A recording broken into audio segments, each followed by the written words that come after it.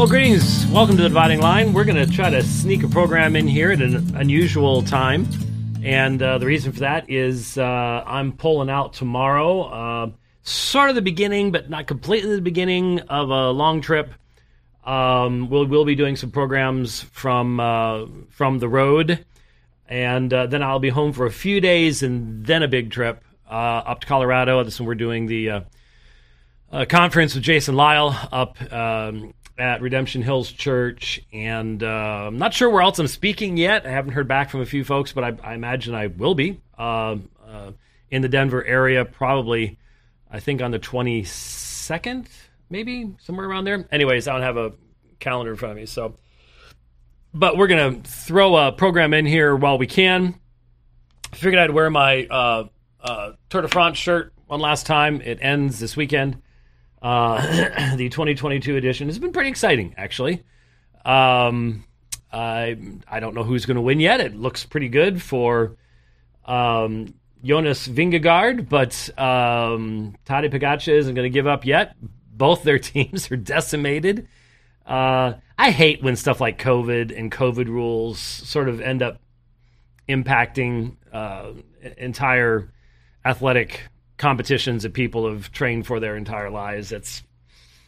Speaking of which, by the way, I hate to do this, but once again, over the past number of months, there's been a lot of people who have been looking at me going,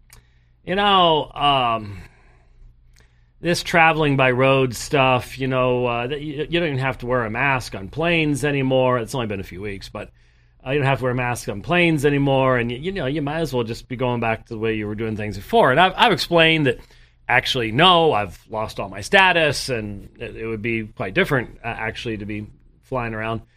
But the main thing that I said from the start was, yes, it's temporary. This reduction of mandates and things like it's temporary. These folks. It was never done because of the virus to begin with. So when they want to clamp down, when they want to do the next step of weeding people out from police forces, weeding people out from the military, that are the people who, you want to have the people in those positions that will do whatever they're told. They don't have a set of convictions that would keep them from harming themselves or harming others and things like that. I said it's gonna happen again, and so L.A. I think today, didn't they, or yesterday? Indoor mask mandates. Now, of course, people on the left are going to ignore all that anyways. They always do. But in I think starting Monday, the San Diego school district back to masking, despite. And I know, we've all seen them. Our feeds have been flooded with studies demonstrating this failed. This put our students years behind, young kids years behind in developmental abilities as far as speech and cognition and just all the negative quackery. All the documentation's out there, you bet. Do they care? No. Are the current mRNA vaccines at all relevant to the current virus? No, they're not. But they have to maintain fear, to maintain control, and they have to get you used to just simply jumping whenever Big Brother says to jump. The only question is how far. And in this situation, it's how many shots do you want me to take? And if I die, God bless you, Big Brother. I will die well because I have died at your hand. That really is where all this ends up going. And the mandates come back, and how long until you're back to masking on the planes and then vaccine mandates and the whole night? They didn't give up. It's not like we didn't even have a truckers thing in the United States. No, they were just. It's a matter of timing. It's just a matter of timing. And the same thing with the elections coming. It's just a matter of timing. That's all it is. So anyway, hey, I don't know if you saw this, but The book on Calvinism, edited by David Allen and Steve Lemke. Now, everybody knows Allen and Lemke, provisionist, Southern Baptist leaders, so you know exactly where this is coming from. I really would be stunned if there is anything in this book that has not been thoroughly debunked and refuted over and over again over the past number of years by myself and many others. I don't, was it, what? I didn't look it up, but there was a period of time where there was an attempt on David Allen's part to respond to some of my, I took his published materials. This is what the other side doesn't do with me, that we do all the time.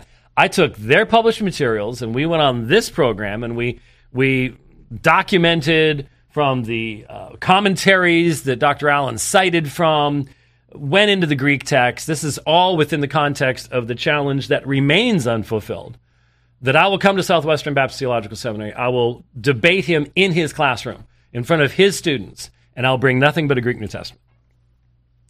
The challenge is still there. But it'll never be fulfilled. And we all know that. But it's there. Have RV, will travel. Have plenty of places in Texas that I can pull into and hook up, and I got my little house right there ready to go. Anyway, we went through, especially that focus was on the golden chain of redemption and the verses that follow that, which I believe very plainly present not only the sovereignty of God, predestination, election, but the necessity of particular redemption as well. And we went in depth in responding to everything Dr. Allen had published at that point. And then he did an article, and we responded to that. And so I'll be really interested in seeing if there's even an attempt. I do not expect there to be an attempt to respond to those things. I really do not. But just so you know where this is coming from, we've got Allen and Lemke. We know where they're coming. Adam Harwood, we know where he's coming from. He has a critique of total depravity. And I've said a long time ago, if I recall correctly, when I did that one program where we did, about 45 minutes on Romans chapter 5, and specifically the material in reference to federal headship, original sin. If I recall correctly, what prompted that was an Adam Harwood article. It may have been an audio thing, but I think it was an article, as I recall. And so, a critique of total depravity, Adam Harwood. A critique of unconditional election by Leighton Flowers. So I wouldn't be surprised if you get at least a footnote trying to spin the choice meats stuff. I would love to see choice meats in a 527-page long book. That'd be good. Number 3, a critique of limited atonement, David Allen, of course. Expect that. And again, we already know exactly what it's going to say. Exactly what it's going to say. I don't know why they bothered with this book, but they like to do big books because it makes it look like we've answered everything. When the reality is they haven't answered a whole bunch of stuff. Is God's Grace Irresistible? A critique of irresistible grace by Steve Lemke. A critique of perseverance of the saints by Ken Keithley. Now, Keithley's the Molinist, if I recall correctly. The weak Molinist. If I'm putting the names together, my recollection was I picked up his book, and basically he said, I'm just going to use this as a guide, and I'm not really going to bother to defend it. So I go, okay, put that one aside. Section 2, historical issues with Calvinism. And here we go. Calvinism is Augustinianism by Kenneth Wilson. So we're going to get a little doopied in here. If you don't know what doopied is, that means you were not listening to this program in March of 2020 when we spent an inordinate number of hours on response to Kenneth Wilson and his amazing statements about church history and dug into just all sorts of sources demonstrating that he hadn't, in essence. But 7, Descent from Calvinism in the Baptist Tradition by Pinson. Well, okay, that shouldn't be difficult to do. And then Ben Witherington III jumped in here with a Wesleyan critique of Calvinism, so he's sort of the outlier here because he's coming from a very different background as the provisionist Baptist.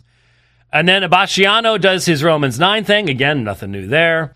Corporate and Personal Election, William Klein. Character of God and Calvinism, Roger Olson. We know about that one. Determinism and Human Freedom, Lang. Evil and God's Sovereignty, Bruce Little. I think we've responded to something, maybe. The name rings the bell as far as that topic goes. And then The Public Invitation and Altar Call by Mark Tolbert. That may be something we haven't discussed in a long, long time. But basically, when you've got Flowers, Allen, and Wilson, then you know what this book is going to be about. And I put it on pre-order a long time ago. You gotta have your original sources and things like that, and we will do so. But we go from there. I noticed that yesterday Scott Swain of RTS posted a picture of Craig Carter, and it says, "We are blessed to have Craig Carter on campus this week leading our morning chapel and teaching a D-Min seminar on what? Interpreting Scripture in the Great Tradition." And no matter what we do these days, we cannot avoid dealing with the issue of hermeneutics. Dr. Bracelis is going to be teaching a hermeneutics class for founders. And Dr. Bracelis has openly said that the hermeneutics he was taught makes a mishmash out of the confessions, and therefore there needs to be this new method of exegesis. And you hear the defense of this from that side of the controversy. And unfortunately, the defense of it is always a straw man. I have never seen an accurate.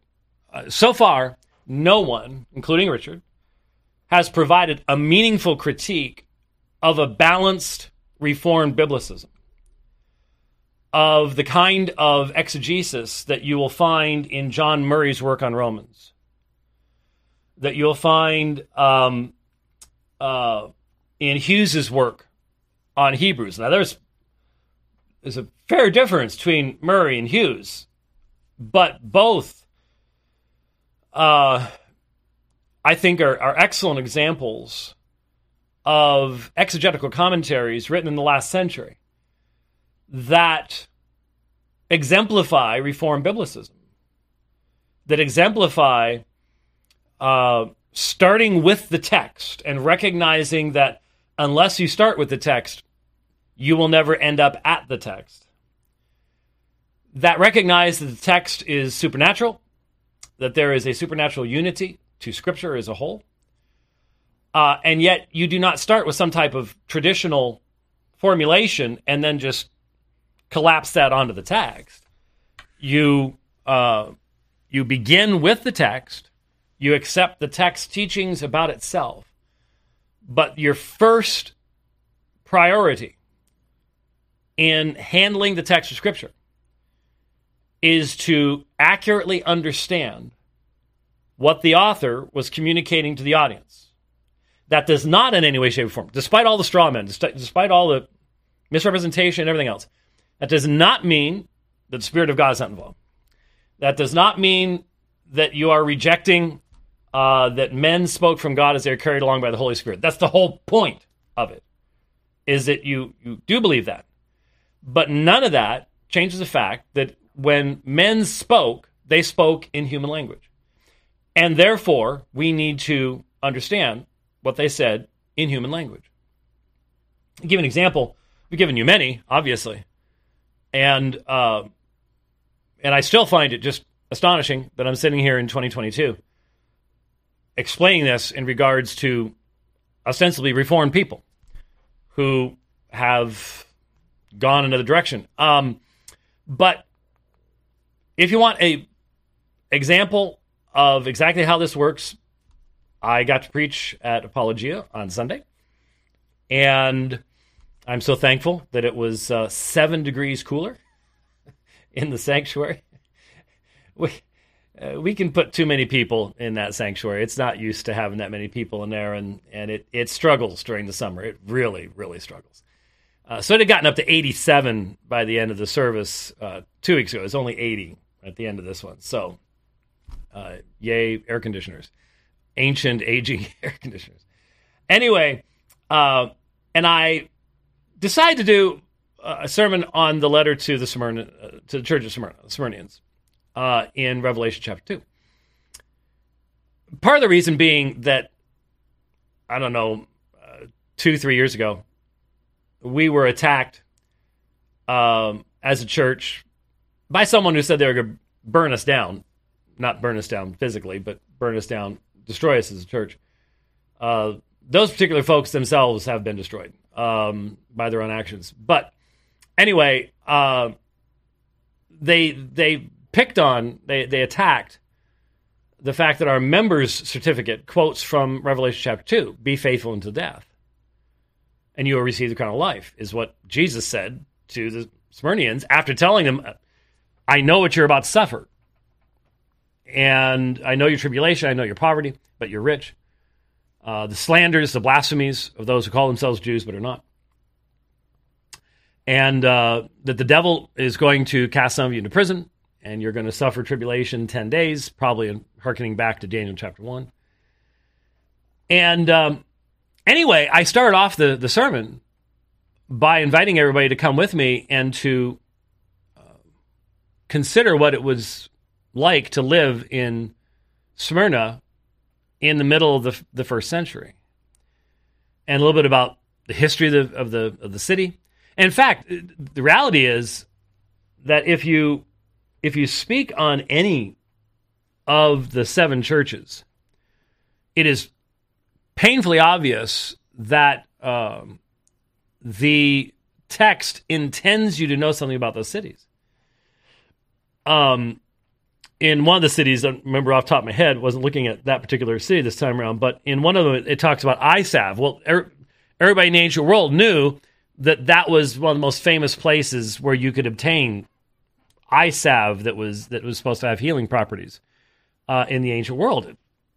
It's just obvious that you're intended to take that kind of information in and interpret what is being said in light of that.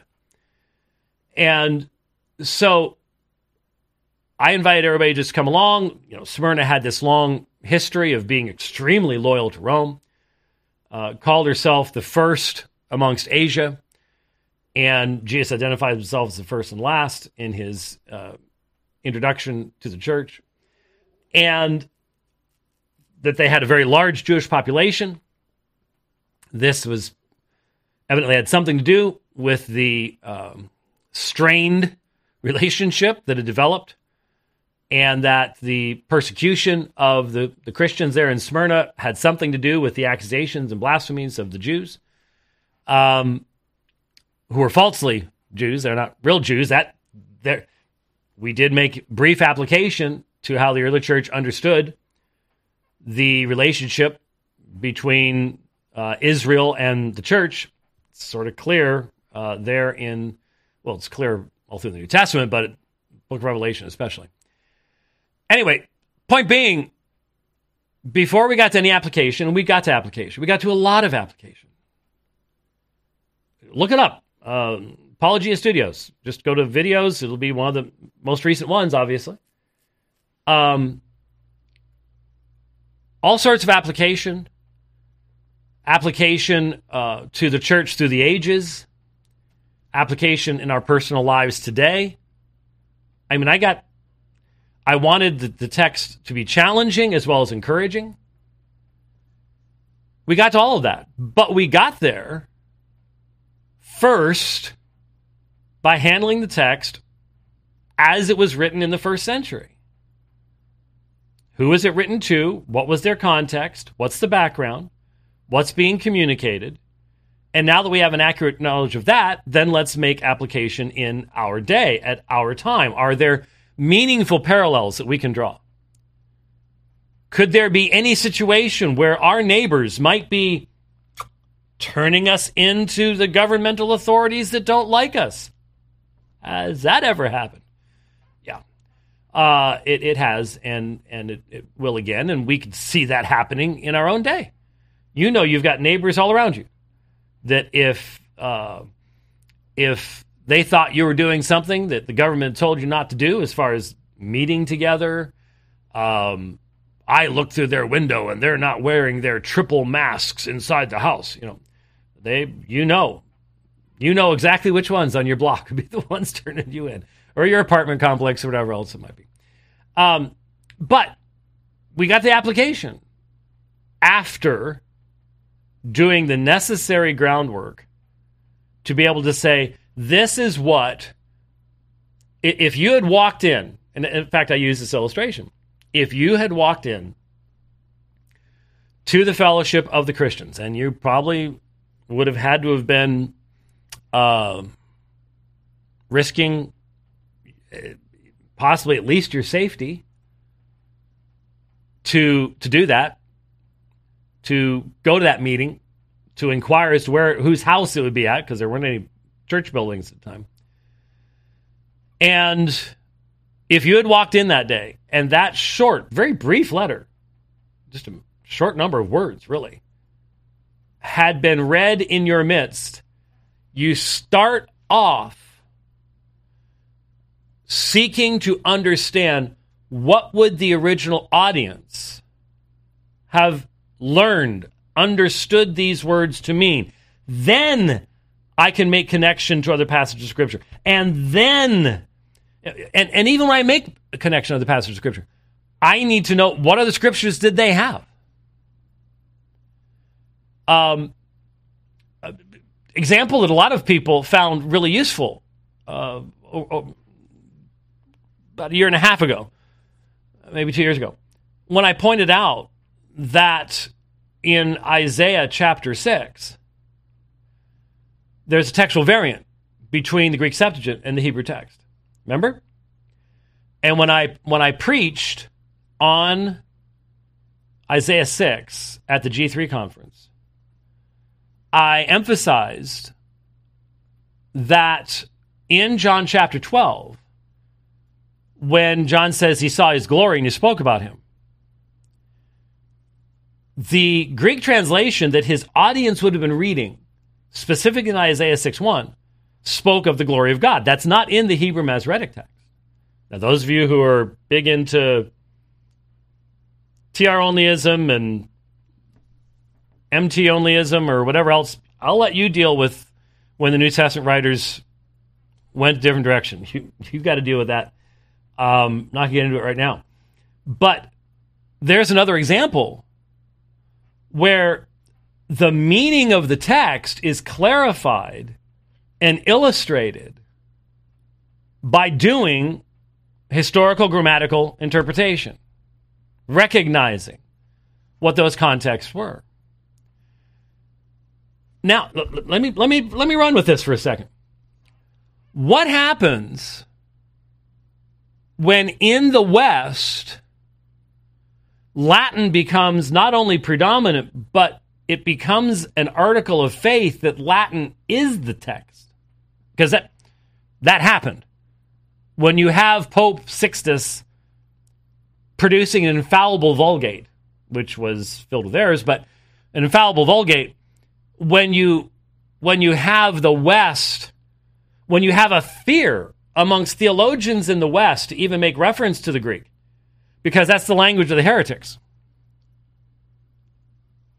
The result of that is going to be that there will be many who will read John 12:41 in the Latin and will not see because they're not even looking at the Greek Septuagint any longer. They will not see the variant. They will not see that the glory in John 12:41 is taken straight out of the Greek Septuagint. That weakens the identification of Jesus as Yahweh in that text. It does. But what if that interpretation then becomes the great tradition interpretation because of the loss of the connection to the Greek? What do you do now, Superman? What do you do now? I can think of all sorts of traditional interpretations of texts that missed an important part of the historical background or the linguistic background due to developments over time. And one of the glorious things about the Reformation is we went ad fontes, to the sources. Oh, that's a humanist saying. Yeah, it was.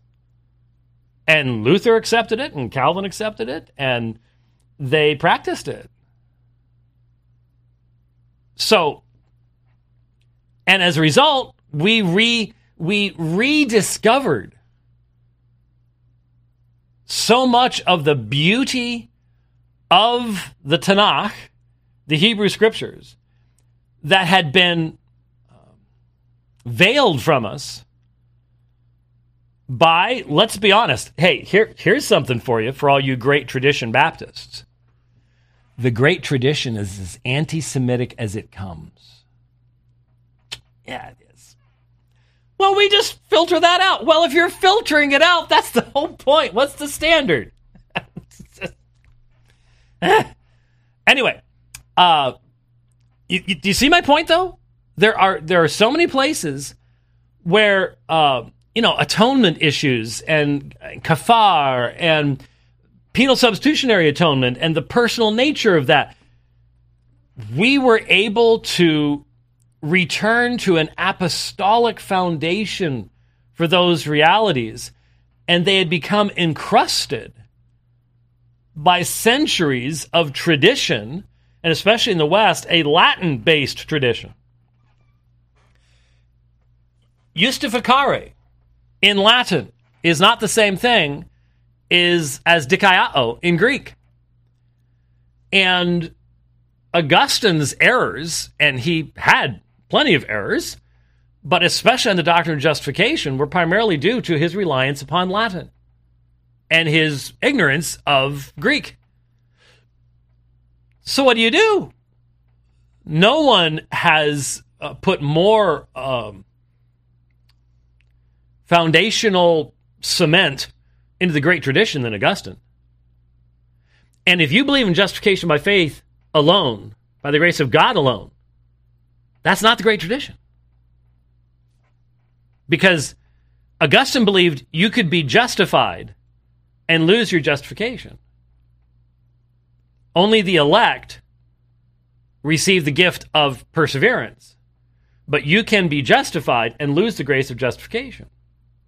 Now, he was wrong about that. But on what basis can I possibly say that? Once you buy the great tradition stuff, I don't have a basis to say that. What basis would I have? And so if you are a Reformed Baptist, you must be a biblicist in the analysis of the great tradition on key issues such as justification, baptism, the nature of the church, the offices of the church. I mean, the list goes on and on. The list goes on and on. You have to be. And you're doing it. And we all sit back and go, y'all see what you're doing there? What you try to beat us over the head with these guys for in one area, you're doing every place else. You're doing it yourself.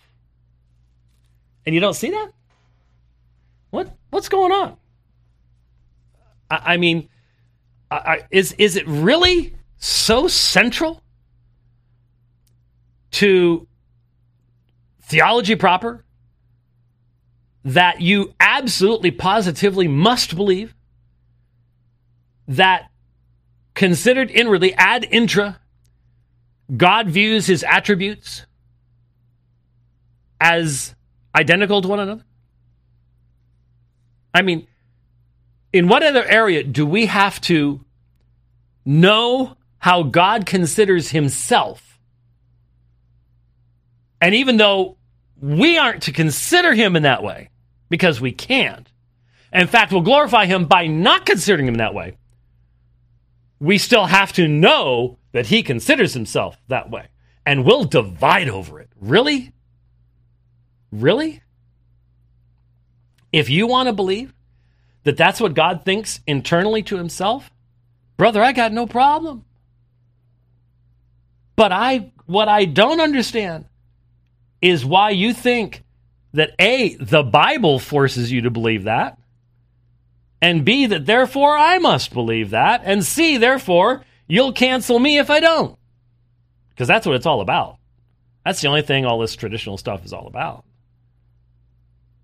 It's just the theology proper stuff.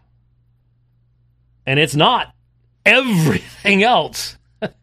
Nature of the church and soteriology and atonement and everything else. We go, yeah, post tenebris lux. Post tenebris lux.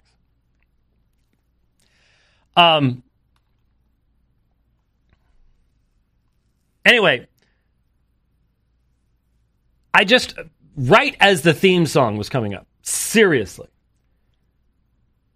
I hadn't looked at this yet. So we're doing something this is on the fly stuff here, okay? Got a wild hair, not up here, but got a wild hair, and I thought, what does Thomas say about Romans 5:1? Because I want to get back to, I got distracted from the Van Drunen article. We really should call it the Lance English article, because I would say Lance English of Credo magazine formed this article to go the direction he wanted it to go. And we remember when we talked, we looked at all the click to tweet things. So this is the message that you want people to be sending out to all the rest of the world. For example, the first click to tweet. Oh, part of the straw man fell. Get vacuumed up eventually. Thomas was undeniably one of the most brilliant and influential theologians in the entire history of the church. That's the first click to tweet. And like I said, this article, Why Protestants Have Always Stood on the Shoulders of Thomas Aquinas and Still Do, it is a massive advertising puff piece for Thomism in our day. It's nothing more than that. To call it imbalanced is to be kind, is to be very, very kind. There isn't even an attempt to be balanced as to how we should look at these things. I want to get back to this and look at it, but in light of that, if Thomas was undeniably one of the most brilliant and influential theologians in the entire history of the church, then do you think when that person looks at one of the clearest testimonies to how you have peace with God in inspired scripture, do you think maybe they should be able to get it? Should catch it? Should understand it? That's always sort of been my standard. And look, I taught church history for years and years and years, and I somehow have the ability to teach students to deeply appreciate so many of those who've come before us without idolizing them. Without idolizing them. And to recognize, okay, here's a place that there's a real weakness. In fact, that's really problematic. And in fact, taking that position will eventually lead to this down the road. Without going, and therefore just dismiss him as irrelevant, dismiss him as an unbeliever, blah, blah, blah. Never have any thanks for what God did in this person's life. No. I've been doing that for a long, long time. But if you're the greatest, some of these people, greatest theologian that ever lived, you think you should get the gospel straight? I mean, when you're looking at it, So I was thinking about Romans 5:1. You know Romans 5:1, right? I'm thinking about 1990, and I am thinking about my debates with Mitch Pacwa. I hope Mitch is doing well. In fact, I talked with a friend for about half an hour today, and I'm not going to say who that is because he does watch this program, and so he'll know exactly who it was. And so I'm going to ask my friend to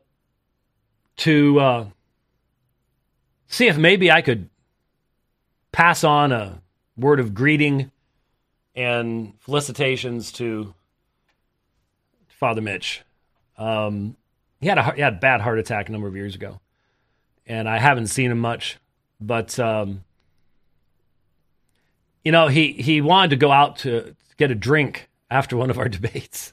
It was after midnight on Long Island. And I was just way too Baptist back then. And I declined. That's one of those things where I wish I hadn't, now that I think about it. I would like to have dinner with Mitch Pacwa. I really would. That'd be really cool. I'm not sure that I would drive into California to do it. I'm not sure I'd drive into California for anything, to be perfectly honest with you. I don't trust the authorities there as far as I can throw them. And I feel for those of you who are there. I'm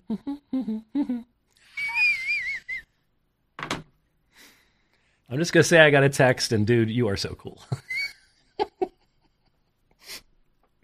You really are. You just most unusual guy I've ever met, but you are cool. That's all there is to it. Anyways, how did I get there? I don't know. The nice thing about getting older is you can. It was everybody, and you're all gonna have to testify to this because those of you there, you knew it.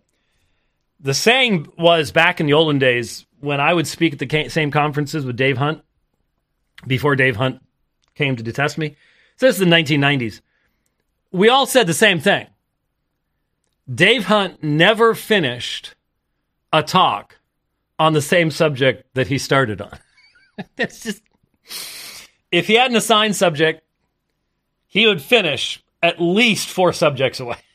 Sometimes on your subject, you're supposed to speak on later in the day. It didn't matter. But Dave was a little elderly, so you let folks with this much white hair just wander where they want to and start telling stories and do whatever they want because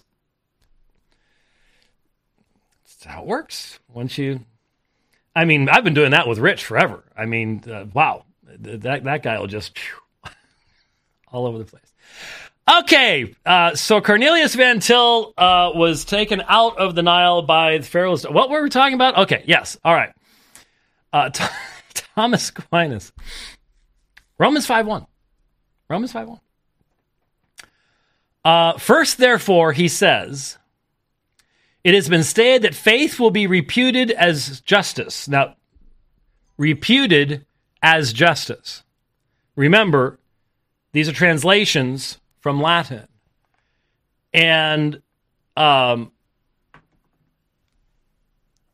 imputation, logizomai, has aspects to it that the Latin does not fully express. And so reputed as justice can carry a concept that is below the fullness of the Greek expression. He says, it has been stated that faith will be reputed as justice to all who believe in Christ's resurrection, which is the cause of our justification. Okay, that's true. Without the resurrection, there could be no justification. But the object of faith is Christ himself.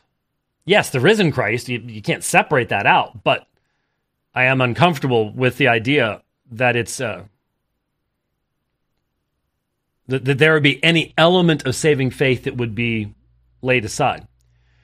Being justified thereby by faith, the quotation from Romans 5:1, inasmuch as through faith in the resurrection we participate in its effect, let us have peace with God, namely by submitting ourselves and obeying him. Agree with God and be at peace, Job 22:21. Who has hardened himself against him and been at peace, Job 9:4.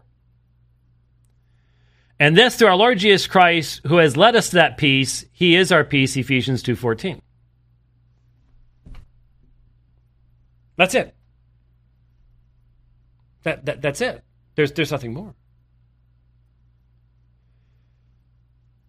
The key issue of what it means to be justified, the key issue, the whole idea, let us have peace with God. Now,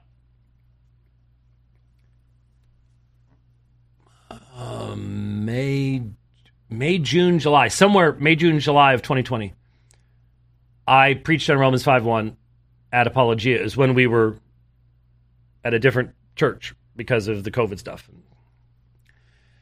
But it's still up there. And I did a sermon on the textual variant. Well, I didn't do the sermon on the textual variant, but I addressed the issue of the textual variant at Romans 5:1. And really, I think whether it's the indicative or the subjunctive ends up coming to the same issue. The issue is, do we have peace? Do we possess peace? And on what grounds? The grounds that Thomas Aquinas sees is by submitting ourselves and obeying him. Therefore, having been justified by faith, we have peace with God through our Lord Jesus Christ. So what's the automatic essence for Thomas? Now again, Luther is still many years in the future. And even though there are clear statements, Clement of Rome, for example, clear statements on the nature of what justifying faith actually is. Once you get to where Thomas is, you have so many centuries of a traditional understanding. Now, I don't know if anybody knows, because I don't know, and I would be very interested in knowing. I've never even heard anyone even ask this question, but I will throw it out there for the fun of it, because we have some really interesting people that watch this program. Has anyone ever done a study, or just, I suppose I could just do a search of all my Thomas stuff for myself. Did Thomas know Fulgentius of Rusp? And you all just got a glazed look in your eyes. But Fulgentius of Rusp was just a fantastic writer. Again, a shining light half a millennium after the time of the birth of Christ. Giving the lie again to those silly booklets and pamphlets that, try to say once Constantine came along, then the true church died, and blah, blah, blah, all the rest of that silliness. Fulgentius is a shining light. I've just never seen him cited in anything that I've read in Thomas. And what if Thomas had been more influenced by someone like Fulgentius? What if later tradition was more influenced by that? Would you have had the Radbertus Ratramnus controversy later on? Would you have would Gottschalk have suffered the way that he did for taking the positions he did? We don't know. The point is that the guidepost for what is true in any century is always what God has said. not what someone said in the previous century. But once what someone said in the previous century is repeated for enough centuries, it can become such a thick lens that even an insightful mind can look at Romans 5:1 and not see what it's saying. Therefore, having been justified by faith. What was all of Romans 4 about? Abraham's made righteous in God's sight by faith before circumcision comes along. It can't be as a result of these works. It can't be a result of his faithfulness. It has to be faith. That's all it was in Genesis 15:6. It's the empty hand of faith grasping the sufficient hand of grace. If you've got something in that hand, you're never going to be able to grasp that grace. So it has to be the empty hand of faith. Therefore, being justified by faith, we have peace with God. That becomes the introduction. That's the whole issue. It's how you have peace with God. And for Thomas, we have peace with God by submitting ourselves and obeying him. And that's exactly what Luther believed, which is why he never had peace. Because he knew he was never perfectly submitted. And he knew he every day he disobeyed as hard as he tried not to. That was the whole point. So when someone says, here's the greatest theologian, and when the greatest theologian looks at a text like this and doesn't see it, I don't do the Dave Hunt thing and just never read another word the man says, and he's just the worst thing that ever happened. But what I'm asking is, why is there this sudden influx of advertisements for Thomas? I don't get it. I just don't get it. Okay, I didn't mean to spend all that time. I really was going to do that first stuff in just a matter of minutes, and it's like, all right, so let me just dive into some of this. I'm not going to get very far because, I've got a lot to do today. RVing is great. I love getting the opportunity of being in the churches and stuff like that. I'm going to be in a lot of churches, especially in the trip back to G3 and things like that. But it takes some time. You got to have what you need, but only what you need in that van and in that fifth wheel for me. And I will be loading a lot of stuff in there. And it's it's about 109 degrees outside right now. So yeah, you sweat a lot, and it is, the humidity's way up here for us, anyways. All right. Again, the Credo article, Why Protestants Have Always Stood on the Shoulders of Thomas Aquinas and Still Do. We looked at the call-outs, the tweets, which would not have come from Dr. Van Drunen. They would have come from Lance English, I would assume. So they were, Thomas was undeniably one of the most brilliant, influential theologians in the entire history of the church. Most Protestants, even those with theological training, have read little or none of Thomas. Many early Protestant theologians studied Thomas, engaged his work respectfully, and often embraced the very position Thomas defended. Kant played an important role in the development of anti-Thomas Protestantism. On some occasions, Reformed theologians agreed with Thomas over against Roman Catholics. I love when it says on some occasions, because in the vast majority, it would be the exact opposite, obviously. Unless we want to say that the church began in the 16th century, which we don't, then we Reformation Christians need to claim the medieval church as our history. You know, there's a lot behind that. And there's a lot that I would want to ask questions about in regards to the Reformation itself. But that was the call out. Turretin regarded Thomas as an important, eminent theologian in the Christian church, worthy of engagement, and didn't just dismiss him as a Roman Catholic. And again, this is the straw man stuff. Again, I have not yet seen the Thomists make a serious attempt to convince those of us who are going, wait a minute. We were all on the same page 10 years ago. Now we're on different pages. Why? Who changed? Oh, we did. Okay, why?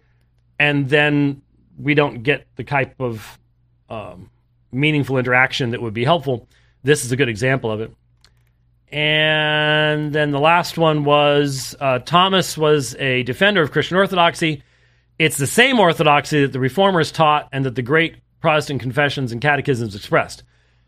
And what that means is we're only talking about theology proper.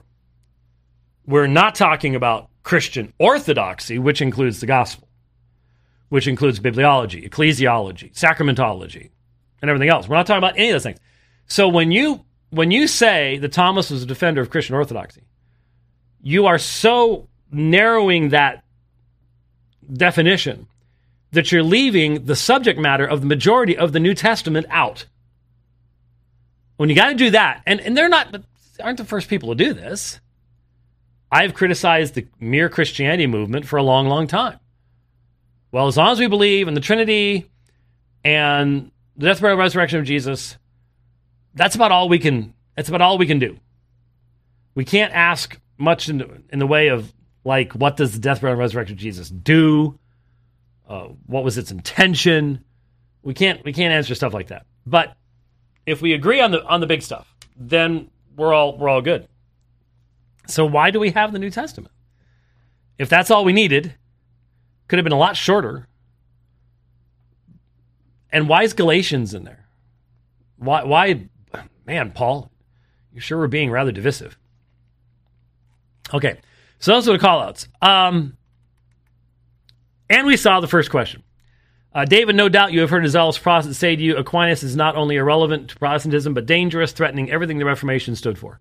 You are a Reformed theologian, so let's set the record straight. Why is that popular, angry rant so misguided and misinformed? And I just want to ask Mr. English, why? Why go there? You really responding to the Dave Hunts of the world? No, you're not. No, you're not. So, again, let's just, since this is his article, we'll let him stand out here, and hopefully, his hair won't start on fire from the warp core. Jordy has it well tuned, so it's not really hot, so we're good. Why the straw man? Why not ask a meaningful question? Why not go, no doubt you have heard a zealous Protestant say to you, the Reformers emphasize the supremacy of Scripture over the traditions of men. And Thomas Aquinas is one of the greatest schoolmen, gives us numerous examples of exegesis of Scripture and even theologizing based upon the influence of tradition. Why then should we go through the effort of sifting through all of the Peter Lombard sentences like scholasticism to find pearls of wisdom buried underneath all of that you can find much easier in numerous other writers? That really wouldn't have started off wouldn't have really accomplished the purposes. But that would be a better question. Van Drunen's response, there's a lot one could say here, but I'll mention a few points briefly. One is that Thomas, whatever we think of his theology proper, theology as a whole, theology of the gospel, theology of the church, theology of the Jews, was undeniably one of the most brilliant and influential theologians of the entire history of the church. No one can doubt that the sheer amount of closely argued literature that Thomas produced in a relatively small number of decades is mighty impressive. But again, and when you say influential, where was that influence primarily felt? Well, this raises another issue. And this is from today. there was a tweet from Andrew Beckham that says Baroque Thomism in the mid-century irritated Van Til. He thinks their work is representative of Thomism, a false inference. Etienne Gilson says, for example, the long and short of it is simply that, in matters of theology, one cannot be right against St. Thomas Aquinas. A surprising statement. Situate Cornelius Van Til's work historically, seeing it calibrated to the issues of his day. He lived in the pre-Muller theological milieu. Wow. Only at that point can a legitimate critique be advanced. Wow. Let's not worry about Reformation, pre-Reformation, post-Reformation. The greatest division now is the pre- or post-Muller theological milieu.